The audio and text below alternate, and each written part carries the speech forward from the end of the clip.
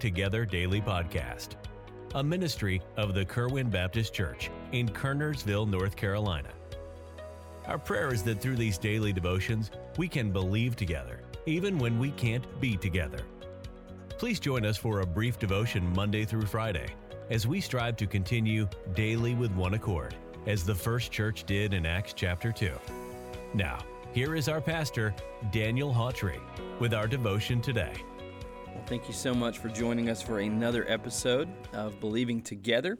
My name is Frank Newsom. I am the youth pastor here at Kerwin Baptist Church, and it's my honor and privilege to be able to share with you on the podcast today. And I want to do something maybe it's a little bit different. I don't know. I don't have a specific passage that I wanted to speak to you from. I just wanted to kind of maybe just go over some rules for Bible study and things like that. It's something that I had in the cover of my Bible, and I don't know where it came from. I don't remember if I heard it somewhere. I certainly don't think I came up with it myself. But I have a list of 6 or 7 things in the front of one of my Bibles, and it's just kind of some principles for Bible study, and I wanted to share those with you today. And there's a verse attached to each one of those, but we all know how important Scripture is. 2 Timothy chapter 3, verse 16, Paul wrote, "All Scripture is given by inspiration of God and is profitable for doctrine, for reproof, for correction, for instruction in righteousness." Now, we could do a podcast, we could do a whole series of sermons just on that verse and what it says, but really the verse just tells us that all Scripture is profitable to us. It's helpful to us, and it tells us in this verse that Scripture is not just a book, it's the inspired Word of God.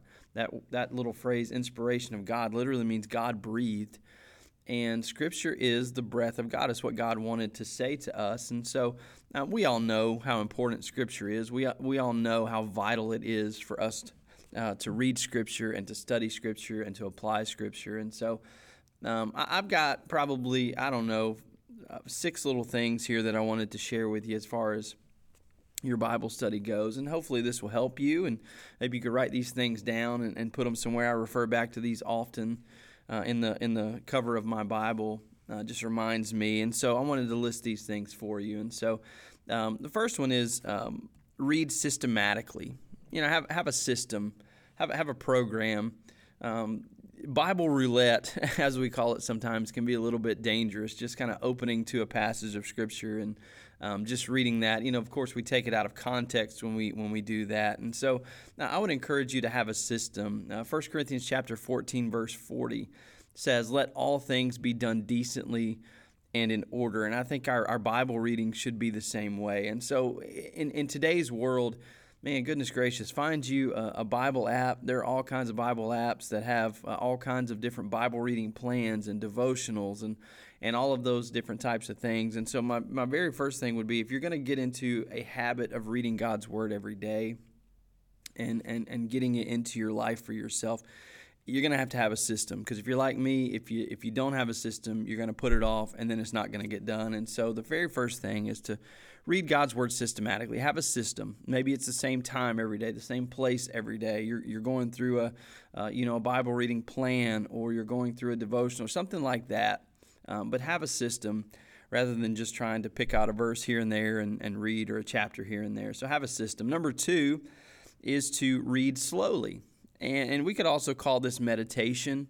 A lot of times in Bible reading, we open the Bible and we're going to spend this amount of time or whatever, and so we're going to read a chapter, and so we read that chapter and we're done, but I don't know if it ever really gets into our lives. And so the area of meditation is an important one. Psalm chapter 77, verse 12, the psalmist wrote, "I will meditate also of all thy work and talk of thy doings." Meditation is so important. Getting God's Word into our lives is so important. Reading it is important, yes, but meditating over it and thinking about it during our day and applying it during our day is so vital. And so read God's Word slowly, meditate on it, get it into your life. The third thing is read prayerfully. Read prayerfully. Now, nothing wrong. In fact, it's encouraged to pray before you read the Bible. David wrote in Psalm chapter 119, verse 18, he said, "Open thou mine eyes, that I may behold wondrous things out of thy law. I think that's a great prayer for us to pray before we ever read Scripture. Lord, would you open my eyes to this passage? Lord, I don't know what I'm going to face today, but you certainly do, and you know what I need out of your word. And so open my eyes that I would behold wondrous things in your word. I heard a preacher say this one time. He kind of had this prayer, and this is something that I pray before I ever read any passage. And I'm not saying you have to do things the way that I do them. I'm just saying this is a prayer that I have prayed, and it seems to work. And that prayer said, when you read God's word, this preacher said, Lord, would you show me you in this passage? And then, Lord, show me me.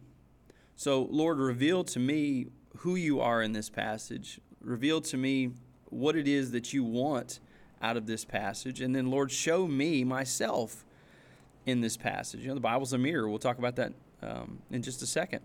But, Lord, show me myself in this passage. Show me how I stack up to you. Show me the true person that I am. And so read prayerfully. Pray and ask God to help you to illuminate your eyes, open your eyes and your heart to the passage. The next thing is to read verbally. Now, I don't necessarily have a verse for this. This one was just for me.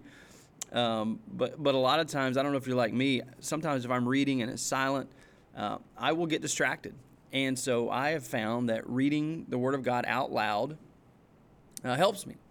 And listen, if you're sitting at your desk at work or whatever the case may be, you may get some looks at you for reading out loud. I don't know. But if it helps you to concentrate and things like that, that's something that has helped me in the past is to read the Word of God verbally. The next thing is to read it consistently. In other words, every day. You certainly want to have a system, but you also want to do it consistently. Be consistent to that. Psalm chapter 1, verse 1, very familiar verses to us. Blessed is the man that walketh not in the counsel of the ungodly, nor standeth in the way of sinners, nor sitteth in the seat of the scornful. But his delight is in the law of the Lord, or in the word of God. And in his law doth he meditate day and night. And listen, that's the process there. Do it every single day. Well, what does that create? What does that manifest? Verse number 3, and he shall be like a tree planted by the rivers of water that bringeth forth his fruit in his season. His leaf also shall not wither, and whatsoever he doeth shall prosper. And so, man, goodness gracious, we read the Word of God every single day, and we have a consistency about it. Man, it produces strength in our life. It produces steadfastness in our life. It produces fruit in our lives. And so finally, the last thing we want to talk about is read obediently. And listen, you can do every single one of those other things. You can read it verbally, you can read it consistently, you can read it prayerfully, you can read it slowly, you can read it systematically. But if you do not read it obediently, then all of those other things are in vain. Right? We can read God's word 24/7, but if we never obey it, it doesn't change us. If we never put it into practice, it doesn't do us any good. James chapter 1, verse 22, but be ye doers of the word and not hearers only, deceiving your own selves. So it's pretty clear here that this is the most vital part. This is the most important thing here. And so, hopefully this helps you a little bit. We all know we should be reading God's word. We all know how important it is. And so sometimes when we have a list like this, I know this helps me tremendously sometimes.